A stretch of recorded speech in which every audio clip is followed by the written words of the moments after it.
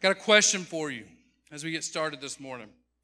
All right, now I expect honesty. Maybe not show of hands, but at least honesty with yourself, okay? Have you ever had a time in your life where you were certain, like 100% certain, 100% convinced that you were right about something, only to find out just a little while later that you were not right? Yeah, of course, right? We're humans. You know, I'm a husband and I am a father, and so there are a lot of examples that scream into my brain when I think about times where I was 100% certain that I was right about something, and then had to slowly kind of come to and realize, oh man, I was not right. Maybe it's directions, right? Maybe it was, I shared this in the first service, maybe it's, hey, did you make sure that you moved the clothes over from the washer to the dryer? You're like, yes, dear, of course I did. You've only said it 1,000,000 times, right? And then later, as you're out and about going through the day, it starts to click in your mind. You're like, oh, man, I thought a lot about moving the clothes over. I even emptied the dryer. I opened the lid. But I think there are soggy, wet, stinky clothes still sitting in that washing machine, and my wife will find them when we get home. Have you ever thought that way, guys? And then you start thinking, maybe we need to go by Starbucks or something on the way home. Maybe I need to kind of butter up before we get home, so maybe it's not so bad. Or maybe this is the one that's more accurate to our marriage. Maybe it's, Alan, I know you said this. I know for a fact that you said this. And I'm like, oh, I didn't say that. I think that's how I sound. When she knows I said something that I'm unaware of, I'm sure I sound like, oh, I didn't say that at all. I didn't say that. And then later I find out, oh, man, I did say that. We can all think of examples like that, right? Where you were 100% certain. And we think of it a lot in our relationships, a lot of it in marriage, but we think of times where we were 100% certain that we are right, and then we wind up being wrong. And there's a lot of grace for that. We're people. We're not perfect. That's going to happen. Students, a lot of times, can think about that in school. We can think about it in testing or things like that. You can think about times where you were 100% certain that you were right and you wound up being wrong. Maybe it's in athletics and, you knew, you were like on the field. You're like, I saw this and I responded this way. And then when you watch film, you're like, oh, I was dumb and I didn't do the right thing. Like, that's really common. But more often than not, 99 times out of 100, we can be certain that we're right and not be, but without a lot of serious repercussions, right? Maybe you disagree for a moment, or maybe you didn't do the right thing on a play and, the team got some more yards. Maybe you got a question wrong on a test. Maybe you forgot to go to the grocery store. Whatever it could have been, it's not usually major consequences. But for a lot of us, we can also think, if you've lived and experienced enough life, you can think of times where you have been really certain that you were doing the right thing. You're really certain. You're making decisions. You're making based on your certainty that you had things right. And then you wind up finding out you were wrong, and there are consequences, right? Maybe consequences maybe consequences at work. I shouldn't have done that. Sorry, Dan. Maybe consequences at work, or real consequences in your marriage or relationships, or maybe it's a consequence of someone's safety or someone's life. See, there's also times I can think of in my life, and hopefully the list doesn't grow much more throughout the rest of my life, but I can think of times where I've been 100% certain that I was making the right decision, only to find out later I wasn't. I can think of a few times where there have been big consequences. Can you? Maybe it's just a few. But we go through life, we make enough decisions, we get enough of them wrong, eventually it does bite us sometimes. Now, there's a movie that I saw recently based on a TikTok recommendation, so do with that what you will before we get started. I want to put a disclaimer out that this is not by any means a recommendation for this movie. This is not a student pastor seal of approval on this movie. You look it up, you see for yourself. But I'm just saying, I saw this movie recently that really makes me think about this situation. Someone who is really certain that they were making the right decision, that they were doing what needed to be done, only to find out that they weren't correct. And it's a movie called Prisoners. It's 10 years old. Came out in 2013. And it is with Hugh Jackman and Jake Gyllenhaal, all right? I kind of grin when I say that because I thought there might be boos from some of our Swifties out there. But it's got Jake Gyllenhaal in it. Anywho. All right. Just humor me for a minute as I kind of give you the plot in this, okay? It's considered a psychological thriller. Which if you know me at all, then you're like, Alan, I didn't know you ever watched psychological thrillers. And I don't know why TikTok recommended this to me or I even watched it because I'm a scaredy cat. I don't get it. I don't understand. I was talking to someone this morning about, why would you purposefully sit through a movie that would make you sad?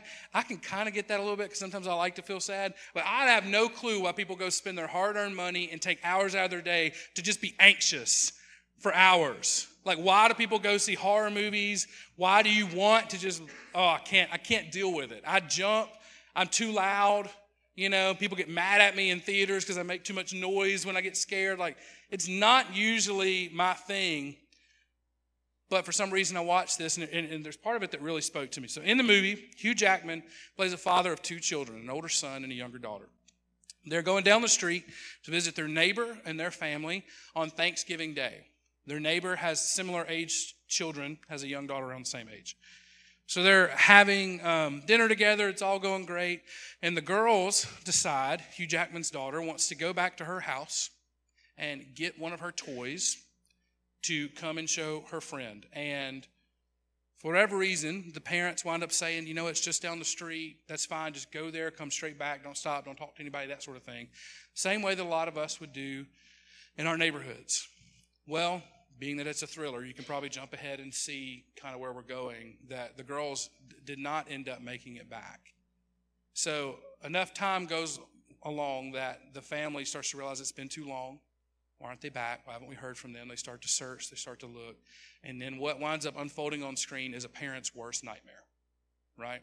I'm describing like literally the most anxious, tense moment for parents that I could right now. So ultimately, their fears are realized that the girls are missing, and they come to realize very quickly that these girls have been abducted. So it takes a turn. Now, Jackman's character does what any father would do in this situation if your name is Hugh Jackman. He turned into Wolverine, and he went and chased him down.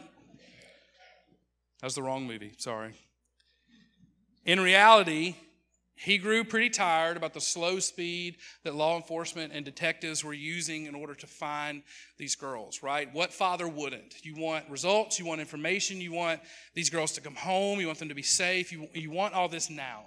So he is growing really impatient with this. He doesn't like the answers that he's getting. He doesn't like how it's being handled.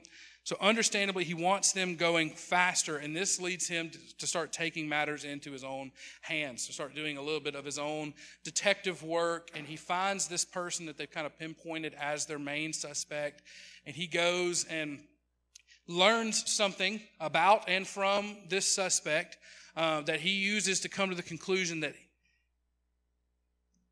he knows who took the daughters, who knows where they are, and he makes some pretty drastic decisions based on this knowledge that I won't go into. But he is convinced as a father that he is right about which person knows where the girls are, has done something with them. So he takes matters into his own hands and starts to do some pretty heinous and horrible things in order to try to get his children back. He is 100% convinced he is right. And in it, he begins to talk to the other father, his neighbor. He begins to talk to him about how he would only do the things he's doing if he was 100% certain that this would result in his daughters coming home because their life's more important than his, all these things. And it's this really powerful thing.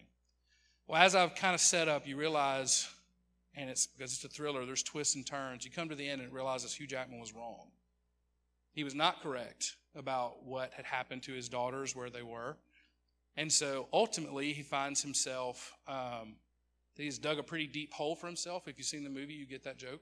And it's in a bad spot.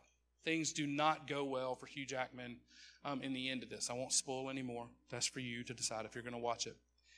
But I just kept thinking so much as I was watching this. It was like describing my primary anxiety in life. Is that I would be convinced that I'm right about something that's really, really, really important. and that I would make decisions based on this certainty, and then I would find out that I'm wrong and have to suffer really, really deep consequences from it, that sort of thing drives me nuts. That kind of, like that kind of questioning about, God, I could have swore that I was right and I wound up being wrong. That's a really anxious feeling. And I won't bury the lead here this morning. Here is our connection. There are many people going through life absolutely certain that they are headed the right direction, that they are making the right decisions on their life, their lifestyle, their beliefs. And the problem is, for many, they're wrong. And those people who are wrong in their certainties, it is unlikely that they realize they're wrong until it's far too late. Until the consequences are dire, are serious, are bad. There's certain things in life that we need to be certain of. Obviously, we're here this morning in church. We're here today to worship God. And we can, you can see where we're going with this, that this relationship with God, this is more than any movie could articulate or any sort of situation. This is the most important thing in your life that you get right. And I mean it. You can be a great employee, but if you don't know Jesus, it was wasted. You can be a good father, but if you don't know Jesus, it was wasted. Like the list goes on and on. You can be the best person, be the most well-liked. You can even have everyone convinced that you do follow Jesus. And at the end of your life, they could celebrate and talk about how you are enjoying worshiping with God in heaven forever. But if the relationship was not actually there, it's wasted. That is a sobering thing. It is tough to talk about, and that is the framework with which we're going to open God's Word this morning. Sound good? Sound like you've been beat up a little bit already? Sorry. Whoops. We'll go ahead and get started, okay? We're going to be in 1 John chapter 2 this morning.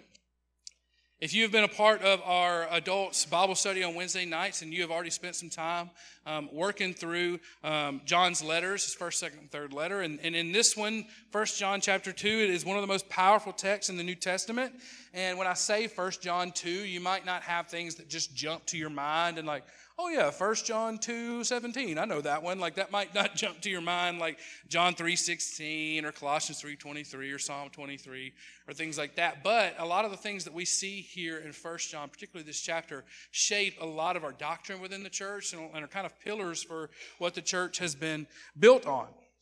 So in this, John is encouraging the church that they need to hold true to teachings that they have already received to the core of their faith. He is telling them, you must be a people who hold fast, who hold strong to the core of our faith, to the core of our teaching. He's telling them essentially, you need to hold fast to nothing else as much as the gospel of Jesus Christ, the finished work of Jesus on the cross that we see through the leading of His Holy Spirit and through Him manifested in flesh in His life, and now at work through the Word of God in our lives. You need to know this. You need to believe this. This needs to be the core that you stand on. You need to be convinced of this, and he urges them not to be swayed by any teachings that are contrary to what they know, especially ideas that might be coming to them from outside of the church. In verses 12 through 14, John writes this: I'm writing to you, little children, because your sins are forgiven for His name's sake. I'm writing to you, fathers, because you know Him who is from the beginning. I'm writing to you, young men, because you have overcome the evil one. I write to you, children, because you know the Father. I write to you, fathers, because you know Him who is from the beginning. I write to you, young men, because you are strong, and the word of God abides in you, and you have overcome the evil one. It's pretty awesome encouragement from John, and it's a pretty plain way to say. He's like, hey, if you're wondering why I'm writing to you, I'll just say it. I'm writing to you for this. He wants to encourage, what you see here is the entire body. Generations from the beginning to end of life and in between. He wants to encourage them to remain strong, and not to remain strong in themselves, but to remain strong in their salvation, in the thing that has saved them. So he speaks to children. I love this. And he says, Children, I'm writing this to you because you are forgiven and you need to know that. I'm writing to you, fathers, because you know God who was the creator and there in the beginning. I'm writing to you, young men, because you already have the victory. Church, you need to know this. That's what he's saying. He's trying to make sure that the foundation is right, that you need to know this is it. It has been completed in you. If you have placed your faith in Jesus, you need to know that you have overcome the evil one, that God is your Father, that your sins are forgiven. He is telling them like justification has happened in your life if you have believed this core teaching, the gospel of Jesus. That's the foundation. That's where we jump from. He's imploring the generations of the church to hold fast to what they know. Now, this isn't a new thought that you would kind of just take a moment and you would launch in and say, like, church, let's get this straight. Let's get back to the basics. So let's make sure we know this. This isn't a new thought because it's not a new problem. This time in which John was writing the letter was not the first time that the church struggled with believing things about God that were not true and needing to go back to the basics. In fact, if you look through all the Old Testament, you basically just see a continuous like bad movie of Israel believing correct things about God and then running from him for forever and believing lies and then having to go to rock bottom before they're brought back and start over this just cyclical process of believing and being faithful and then rejecting him and having to go through slavery and turmoil and death and all these horrible things in order to be brought back and restored. It's like an endless cycle. So this happened a long time before John came, and it's continued to happen for the last few thousand years since. Proverbs 3, 5-6 says, "Trust in the Lord with all your heart, and do not lean on your own understanding. In all your ways acknowledge him, and he will make straight your paths." The writer of Proverbs is saying here, like, you want to have your path straight, you want to have your direction clear, and then this path being straight is like,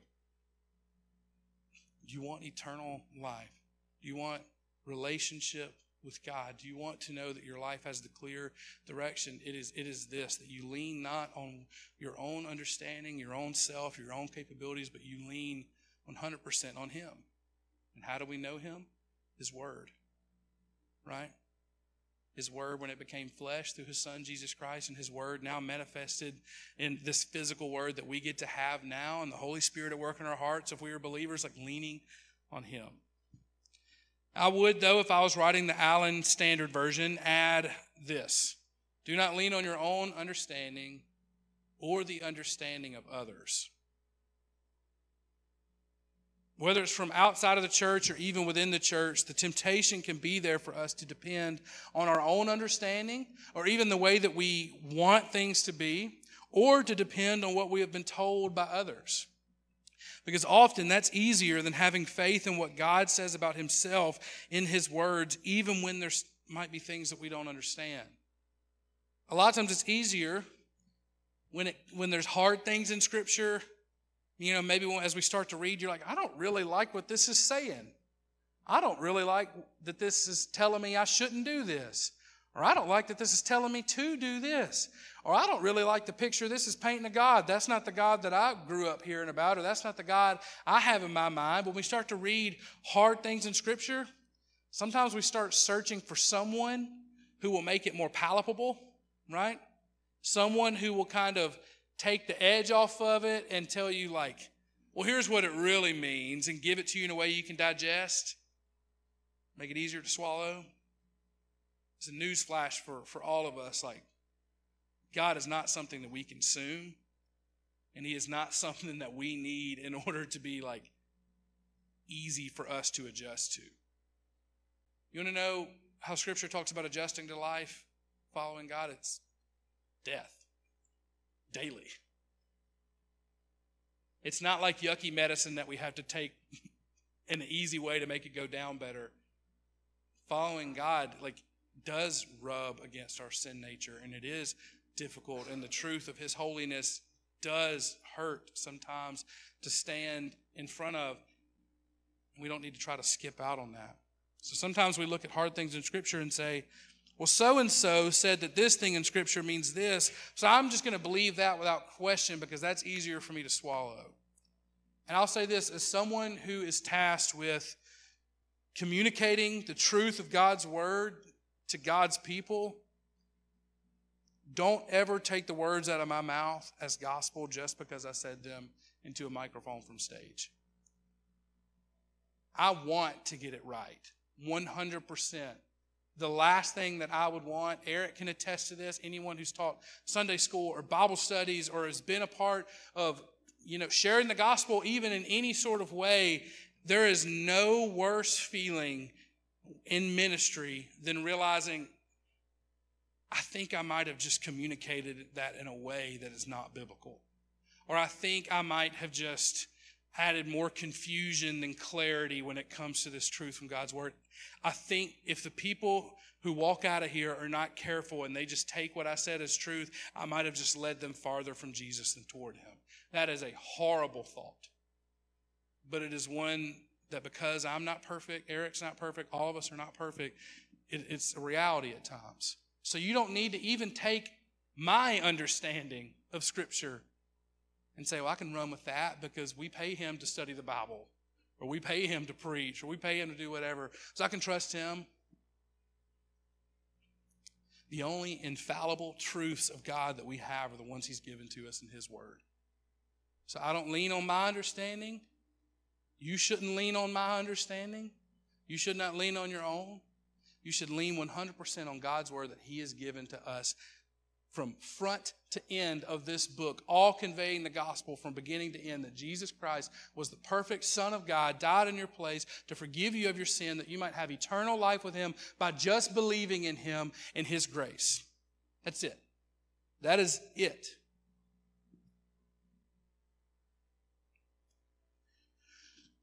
With all that being said, let's jump into what is just going to be our key text this morning, just a few verses from 1 John chapter 2 as we continue on, and this will kind of offer us up kind of the whole point of what we're saying this morning. Starting in verse 21, he says this again, I write to you. I just think that's funny that he's saying this. This is why I'm writing. He says that over and over. I write to you, not because you do not know the truth, but because you do know it, and because no lies of the truth. Who is the liar but he who denies that Jesus is the Christ? This is the Antichrist, he who denies the Father and the Son. No one who denies the Son has the Father. Whoever confesses the Son has the Father also. Let what you heard from the beginning abide in you. If what you heard from the beginning abides in you, then you too will abide in the Son and in the Father. And this is the promise that he made to us, eternal life. I write these things to you about those who are trying to deceive you. But the anointing that you receive from him abides in you, and you have no need that anyone should teach you. But as his anointing teaches you about everything, and is true and is no lie, just as it has taught you, abide in him. So continuing on from his previous teaching, John tells believers that he is not writing to necessarily try to correct some wrong teaching, but more than anything, he is writing to let them know that their knowledge is already sufficient. Meaning specifically, you don't have to have more knowledge in order to understand a gospel so simple that Jesus even said the best version of faith is the one that a child has. You do not have to be a genius. You do not have to be well-read. You do not have to be intelligent. There is no amount of knowledge that will unlock new levels of saved from God. It is, do you believe that he is the Son of God and died in your place, or do you not? That's it. He's talking about knowledge necessary to salvation. When I was in college, I studied secondary education, which is education for all those over fifth grade and up until your senior year of high school. I picked secondary education because primary education seemed like the worst, all right? I did not want to be with children. I did not want to be, my gosh, as hard as, I'm about to just launch into bad stuff. I shouldn't. Kids, I love them, and we are blessed with an amazing children's pastor here with Ashton. I love them. I just like them to ripen a little bit more before I start having to minister to them. Vacation Bible School kicks my tail and gives me more gray hair every year. I can't imagine a full year of that. So when I get to my observations in student teaching during college, I was expecting, maybe I'll go down the road to the nice middle school that I've been at before. Maybe I'll go to that high school where they had me observed before. Nope. They sent me straight to, I won't say the name of the school, even though none of y'all know where it is. They sent me straight to a third grade classroom that had what I would just say is behavioral problems with a teacher who was retiring and was at if this is the end of her wits, she was way over there. She was in the parking lot. She was done with these kids. And I stroll in, and I see them, and I see the way they're treating her, and I see that she's just looking at me like, buckle up. And I was panicked. I did not want to do it. But you know what I knew as soon as I left my first day? I was like, man, God, these kids, they have defects. These kids this is the misfit toys, there's something wrong. They need new batteries, hard reset, whatever. As I got in the parking lot, though, you know what I knew? I knew, man, I'm going to wind up loving these kids. These kids are going to wind up being the best. I'm really going to miss them when the semester is over. So for 2 days a week, for a whole semester, I went there, and I was right. By the end of the semester, I loved those kids, and, they could bite me and kick me and do whatever, but I got to the end of it, and I was like, man, I just am going to miss that one. I just loved them. One of the things that I noticed, though, and I could see it so much more clearly in kids because, if you ever have been, in a testing room with teenagers, they're, kind of really want to hide it. They don't really want teachers to see what they're working on because it, makes their anxiety too rough. But kids don't know to be anxious that much yet, so they're just sitting there doing their tests, and you're walking up and down. It was really evident in math because you could see them, you can do minor multiplication in your head as an adult, but kids have to write it all out. And so you're watching them do it, and you're like, oh, look. He's got it. He's going I'll just say little Alan because it's my name. Alan's got it. He's doing good. He's going to get the correct answer. And then maybe if it was a little bit of anxiety about the teacher being near them, or maybe they just didn't like the answer that they were about to get, something would switch in them. And you know what I would see them do? Erase it and start over, and they'd get a wrong answer. And I'm sitting there going, oh my gosh, so frustrated that you had it. You had it right. You were on the right path. You were going towards the right answer. What in the world made you change your mind? But a lot of us know what that's like, right? We can remember what it was like to be in middle school, high school, or college, and you're working on a test, and maybe it is just that, you're working on something, and you're like, but this is going to be this answer, but I don't like the way that looks. That can't be right. So then you all of a sudden change your work because you think, I got to get a different answer. That can't be right. Or maybe, if we're just being honest this morning, maybe you do a little stretch and just you happen to notice your neighbor's paper and you're like, well, they get all A's and they're headed a real different direction than me. I got to somehow get the answer they're getting. So then you're trying to change. But for whatever reason, you second guess yourself, right? And then what happens when you get your test back? You got it wrong, didn't you? You go straight to that one question, question 19. And you're like, okay, I just got to know, did I get that one right? And you didn't. And you're kicking yourself because if you had wrote your first answer, it would have been correct, right? That same sort of thing happens to every single one of us. And we're familiar with things like that. And that is kind of like a real-world example of what John is trying to tell us. Except we're not talking about a 7th grade math test. And the consequences at stake are not getting an answer wrong when you've got all kinds of other chances. In verse 26, John writes to the church that there are people seeking to deceive them. There are those seeking to deceive you. Because of this, believers must be confident in their answers to some really important questions. Questions like, what will you believe about Jesus? Will you second guess what God's word says because the answer makes you uncomfortable? Will you change your mind about Jesus when someone presents an answer that seems better? I think the core of what John is saying here finds itself in the answers to those questions. What will we say about Jesus? Will I trust God's word even when where it takes me makes me uncomfortable? Or will I throw out everything that I know and believe about Jesus when someone gives me something that sounds better and requires less of me? Those are things we need to wrestle with, and you need to be certain of your answers. In 2 big points, we can sum up kind of what John is saying here in this passage. The first is this: if you remove Jesus, it's not the gospel. If you remove Jesus, it's not the gospel.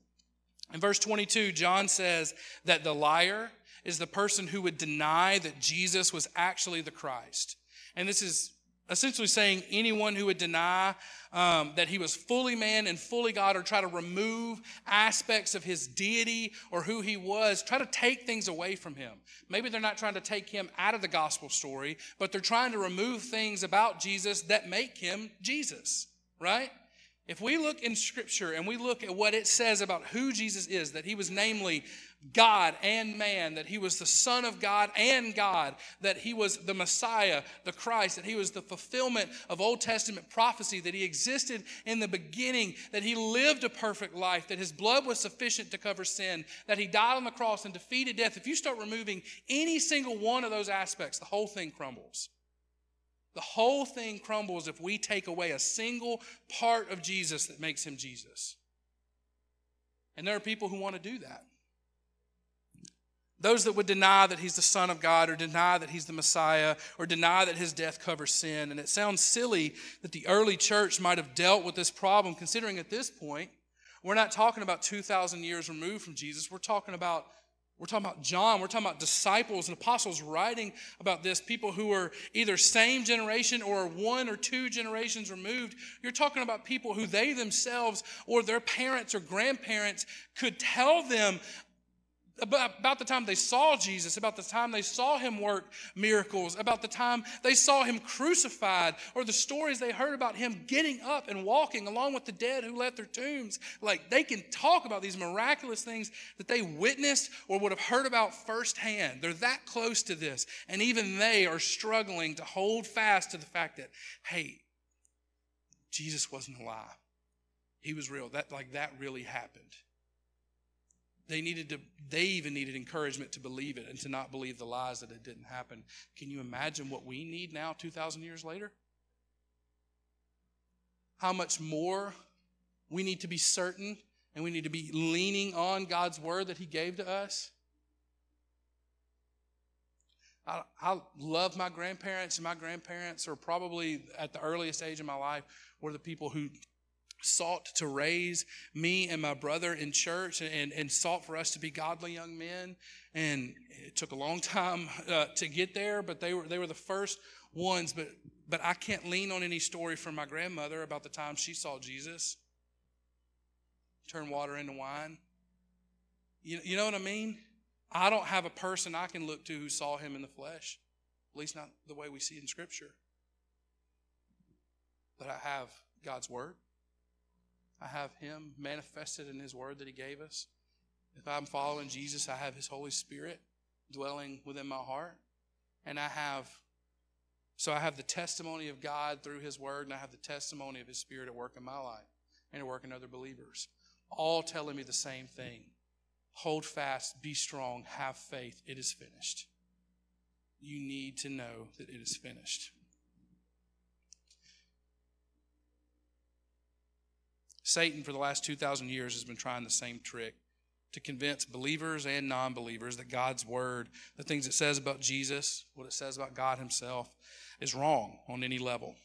It's not always the obvious ways that we think of that attempts will be made to have us take things away from Jesus, because today, many people might say things like this: Jesus was a really good man, or Jesus was just a good teacher.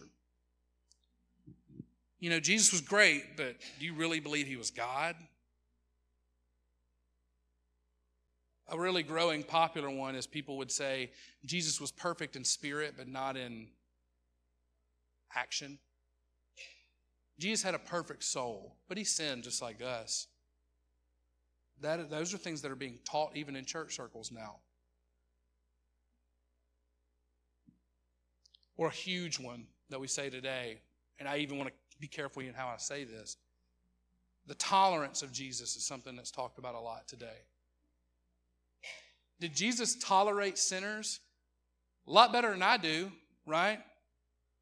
He spent his time with them. Not uncomfortable with the way that their sin might have made them look or their lifestyle. He spent time with them. He ministered to them. He loved them. He devoted himself to them. There was no person he would not reach. There was no person he did not love. There was no person, regardless of decisions or character or anything, that he did not die in order to save if they would believe in him, right? That's true. But if you think for a minute that he was nonchalant or didn't care about sin, that is a lie from Satan. That is a lie. And you have to omit so much scripture and walk through so much mud to try to formulate anything resembling a biblical argument that Jesus didn't care about sin. It's just not correct. If you spend any time in God's word, you see he cared deeply about sin because he cared deeply about people. It's hard. John says we must let the truth of who God is, who Jesus is, abide in us. And he says that what it brings forth is eternal, everlasting life. How do we know what the truth is? We believe and have faith in what God's word says about himself. Not what the preacher down the road says about God. Not what your friend in your college class says about God. Not what the TikTok preacher says about God. Not what the deconstructionist on Instagram says about God. But what God's word says about himself has to be paramount for us. It has to be. This isn't just for our young people. This is for all of us. It is, I think we can all attest to this, it is disappointing to see people who have been blessed by so much, who've been blessed by godly community, who've been blessed by good teaching, who've been blessed by God's word, get it so wrong. And that's regardless of generation. It's disappointing to me to see people who were once so faithful now believing things that are so wrong. So if you take anything away from Jesus, if you take anything away from God's word, it's no longer the gospel. And at the same time, if you add anything to Jesus, it's not the gospel. If you take away from Jesus, it's not the gospel. If you add to Jesus, it's not the gospel. That's our second point. In verse 27, John says something very interesting. He says, you have no need that anyone should teach you. I guess we're done here, right? I can just pack up. We can go on home. So he says right there, you have no need that anyone should teach you. Doesn't that mean we don't need me? Right? Wrong, all right? Not just for my job security, but that's just not what it means, okay? What it's saying here is that we have received an anointing from the Father. And why does it say we have that? Because our belief in the completed work of Jesus Christ, that the Word of God and the Holy Spirit at work in us testifies to. Like that is your primary teacher. God himself, in his Word, in your testimony, the Holy Spirit at work in your life and in the life of other believers, that is your teacher. There's no teacher that can give you salvation. It is only God himself. That is what John is saying. Due to our faith and the grace of God, we receive eternal salvation. It's not going to be on the screen, but in Ephesians 2, verses 8 through 9, it says this. For by grace you have been saved through faith. And this is not your own doing. It is the gift of God, not a result of works, so that no one may boast. It's faith that leads us to eternal life. I don't need to learn more in order to be saved. If this is your first time ever being in church this morning, if you walk out of here and all you hear is that you are imperfect, you were born sinning, God is perfect and holy and set apart, that means you're separated from him. Jesus came as God in flesh, God incarnate, lived a perfect life to be the perfect substitution for your punishment. He died on a cross for your sin and the sin of your neighbor, everyone you've ever met, everyone who's ever lived and everyone who ever will be. And after 3 days, he arose victorious over sin so that all who believe in him forever might be saved and have eternal life with him. That's it. You don't have to join a Bible study before we tell you that. You don't have to get a seminary degree before you know that. You don't have to memorize a lick of scripture before you know the gospel. Right? That's it. There's no special knowledge. There's no new thing that you need to know. There's no gatekeeping to the secret of the gospel. It is free and available to every single one of us. You don't need more teachers. You need more faith. That's what John is saying. We need more faith in what we already know about Jesus. We don't need to try to find out more special new revelations. We've had 2,000 years of people trying to have new revelations about Jesus, or new messiahs, or the second coming of Jesus, or all these things that people have tried to bring forth. For 2,000 years, people have wanted to find something new. When John was saying 2,000 years ago, you don't need anything new. You need to believe what's been given to us already. It's sufficient. It really is, 2,000 years later, still the only thing sufficient for sin. Unless Jesus were to come through those back doors right now and say, Alan, you're wrong. Here's a new revelation, and then peace out and transcend into heaven. Unless that happens, everything you need to know in order to be saved has already been made evident to you through His Word. And it is the best teacher for you ever. God will teach you about Himself much better than I can. We need to believe what He has already given us. It's not Jesus plus works. It's not Jesus plus earthly success. It's not Jesus plus knowledge. It's not Jesus plus seminary degrees. It's not Jesus plus preaching. It's not Jesus plus being accepted by culture. It's not Jesus plus affirming sin. It's not Jesus plus anything, because if it's Jesus plus anything, it's nothing. To add on to Jesus is to take everything away. So why this message? Why this on Senior Sunday? I don't know if it seems this way to you, but it feels like to me we're living in a really confusing time. It seems like there are so many more sources of information today, because there are. In a lot of ways, that's a good thing. Because of modern technology, that there is a wealth of information at our fingertips every single day. I grew up in a small town called Chatham, Louisiana, with one light in town. And at the time, it wasn't even a stoplight. It was a caution light. So that doesn't even count. I was a no stoplight town when I grew up in. My grandparents did not get dial-up internet. Dial-up, not even like anything else. They didn't get dial-up till 2010. So in 2010, I'm staying with them for a week trying to work on a research paper, and no one can call the phone. Like it's a time machine was their house. If they wanted to know any information, you know what they did?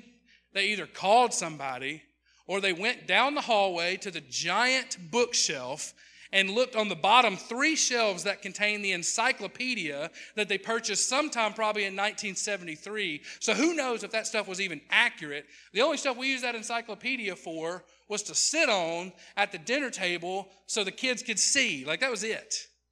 But that's how you got information. Now, I have more information available on one website in my pocket than my grandparents contained in volumes of encyclopedias in their home. That's a good thing, access to information. With this and modern technology, it's not just the access to information, it's also a platform. With just a few taps of your fingertips or pressing the upload button with a video, you can shoot out into the world your thoughts and opinions on anything: culture, politics, humanity, everything, faith, religion, all of this. You can shoot it out there. But with this wealth of information and with this abundance of platforms, there's also been problems that have come with it. Something I feel like we're seeing in the church today is that 2 things that seem opposed are happening at the same time. Both uncertainty and at the same time, somehow arrogance are running rampant, especially within the younger population. Some are uncertain about who or what to trust because it feels like there's an overwhelming amount of voices out there that are all saying something different. And because everyone has a platform, unfortunately, a lot of people abuse them. There's recipes out there and formulas that you can look at to make yourself famous, to make yourself an influencer, even in the church. The pastor wants to be a celebrity pastor. He can spend enough money and post enough content, and he will be a celebrity pastor. Doesn't matter if his integrity is up to snuff to be a pastor with that kind of platform. If he's talented enough and charismatic enough, he can have a big platform, and then he could fail and lead people astray. And there's a lot of people who are uncertain today because they've been burned too many times. They've been fed wrong information too many times. So they're uncertain. They don't know who to trust. And on the other side of that coin, there's also people who are struggling with this intellectual arrogance because they feel like they've unlocked some special knowledge that other people around them don't have. I know more, therefore I'm better. I've read more about theology, therefore I'm a better Christian. Doesn't it seem like everyone on Facebook is an expert now? Right? And sometimes it's a little bit surprising. I didn't know how to say this in the first message, but I thought more about it. Sometimes it's a little surprising because you're like, from knowing you in person, I wouldn't know you're so articulate, right? Sometimes everyone just seems like they're such an expert. And I'm like, where is this in the daily life? Because it's different when you can be really thoughtful with your words and really articulate, and you can edit everything and post and try to create this image for yourself online that you've got it all together, that you're smart, that you're educated, that you're successful, that you know everything. It's something that people are doing a lot. In the church, we've seen a huge uptick, at least publicly, of problematic theological stances that have little to no biblical base at all. There's a lot of new age beliefs and theologies that have no biblical backing at all, and all anyone has to say is that that's not really what the Bible means, and people just take it. If you have someone who has some degrees on their wall, even if they're from non-accredited Mickey Mouse school, I don't know, I sound like an old man when I said that, Mickey Mouse degrees on their wall, if they post a video saying, well, actually what God's word, if you look at it in the original language, means blah, blah, blah, blah, blah, then people are just believing them hand over foot and being led away from true biblical teaching.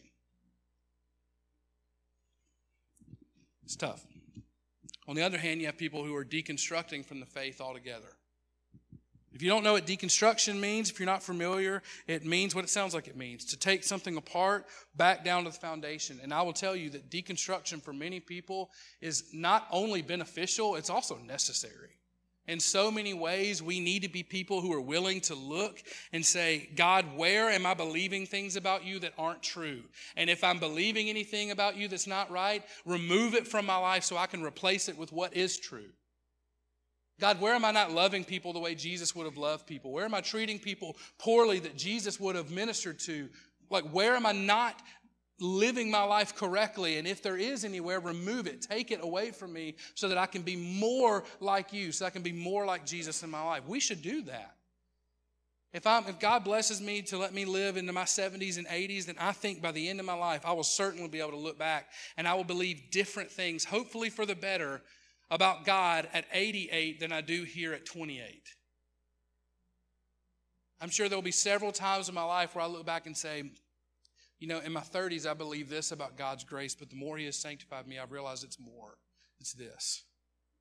Or in my 30s, I believe this is how Christians should view politics, but now that I look back, I'm like, man, in reality, we're just aliens in this world. And that I should continue to be shaped by His Holy Spirit and by Scripture, right? That's healthy deconstruction, to tear something down, much like exercising, to tear down a muscle so it can be built back stronger. But the problem is that's not the type of deconstruction that we're seeing in the church. We're seeing deconstruction that is people walking away from the faith altogether. Why is this relevant? Because this isn't the same thing as someone just saying, I came and tried church at First Lindale and it just wasn't for me, so now I don't go to church anymore. It's not the same as someone saying, I tried church, but I just kind of want to do what I want, so I'm not going to be there. I think a lot of times we think that's why people leave the church. But the problem with why we're seeing people leave the church today is people are coming to the conclusion, after what they would say is long periods of learning and studying, they're coming to a point where they would say, I've figured out that none of this was real. I have learned enough to say God's not real. I've educated myself out of Jesus. I've left faith in my adolescence. I've grown out of Jesus. That, if you're not picking up on it, is really problematic.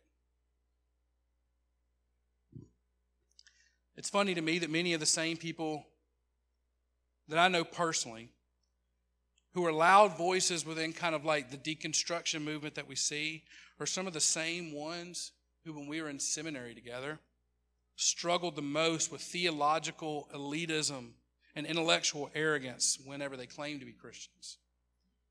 When I went to seminary at New Orleans, I usually don't talk about seminary very much because I don't ever want to come across like the know-it-all. There's too much I don't know to act like I do know anything. But I would sit in class with guys and with men and women, and they would just talk about theology and all these things they knew with just this weight of arrogance and being, I'm better because I've read more. Or they would if they mentioned some theologian who lived 250 years ago who I'd never heard of, and I'd be like, well, I don't know who that is. They'd be like, oh, you don't know who, I don't know. I was going to make up a name. You don't know who so-and-so is? And I'd be like, no, I don't. And they would almost talk like, well, you shouldn't be here. Why you say you're a Christian and you don't know this? Just building themselves up as if because I know more, I'm better. I'm closer to God than you because I've unlocked this special knowledge. And now, it's like they've progressed so far down that path of knowledge that there are some men and women that I went to school with learning to be properly minister to people. And it's not just that they're not in ministry anymore. Many of them don't even claim to be Christians anymore and would go even further to say that they are against the church. And their attitude is that, actually, I have learned enough and studied enough that now I can confidently say that none of this was really real to begin with. And it would be easy for me to just throw stones and continue to just be sarcastic and poke holes in that. But as I step back, I find myself being less critical of this and more sympathetic. Because according to John, these are simply people who have the wrong teacher. These are simply people who have been taught by the wrong teacher. If your faith is built on recycling the opinions of other people instead of dependence on God's word above all else, then you will be swayed by every new blog post, every TikTok, and every hot take. Should we study? Yes. Should we learn? Yes. Should we work out our theology? Absolutely. But the Holy Spirit is the only thing that will strengthen and deepen my faith in Christ. Not my knowledge, not any of my intellectual accomplishments. I cannot learn enough about God to make me more saved. All I need to know is the simple gospel. The last thing I guess I'd leave us with is, in a time where information has never been more accessible, certainty has never been more valuable. If you want to be confused, there's confusing stuff out there. If you want to hear compelling arguments against God, they're out there. You can find them. But just because there's more of them now, or we have access to more of them now, doesn't mean any of them are new. It's the same argument, just hashed over and over and over again. We're hearing things now, we're just hearing it more at one time. They're the same things the early church was hearing when John was writing. People have been trying to discredit what Jesus did on the cross since the moment he got off of it. It's never been more important for the church to be certain. To be certain in what we believe. For young people to be certain for what they believe. This is an uncertain time for young people. There are many people within and outside the church believing wrong things about God, yet being convinced that they are right. And now more than ever, we need to stand firm on what we know to be true, just as John encouraged the early church. We lost another giant of the faith this week. If you're aware, does anyone know who Timothy Keller is? Timothy Keller was a pretty famous pastor. He was the head of the Gospel Coalition for many years, and he was the pastor of Redeemer Church in New York City. And he was one of my favorite pastors to listen to read his books. And he has just taught me so much about how to study and not let it go to my head, how to care about learning, how to reach lost people, how to reach people who have no care about Jesus at all. He was an amazing man who recently lost his fight to pancreatic cancer. And it's honestly been tougher for me than I thought it would be, because it's hard for me realizing that he'll never write another thing that I get to learn from. And I know we just talked about not needing teachers in order to know Jesus, but he does help. He does help me know Jesus. So that's tough. But there's been a lot of people sharing quotes about Timothy Keller and from his life, and sharing things about him and things that he said this week. And I found this. The central basis of Christian assurance is not how much our hearts are set on God, but how unshakably his heart is set on us.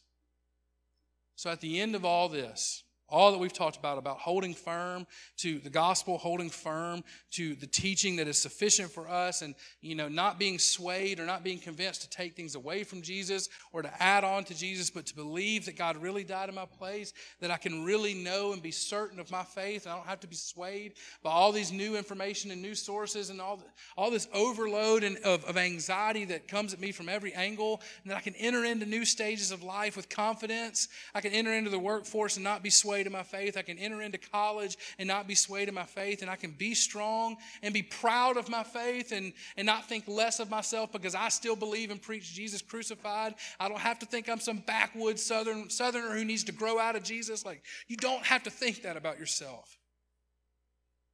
But as much as I want to be certain, I need to know that he's certain about me.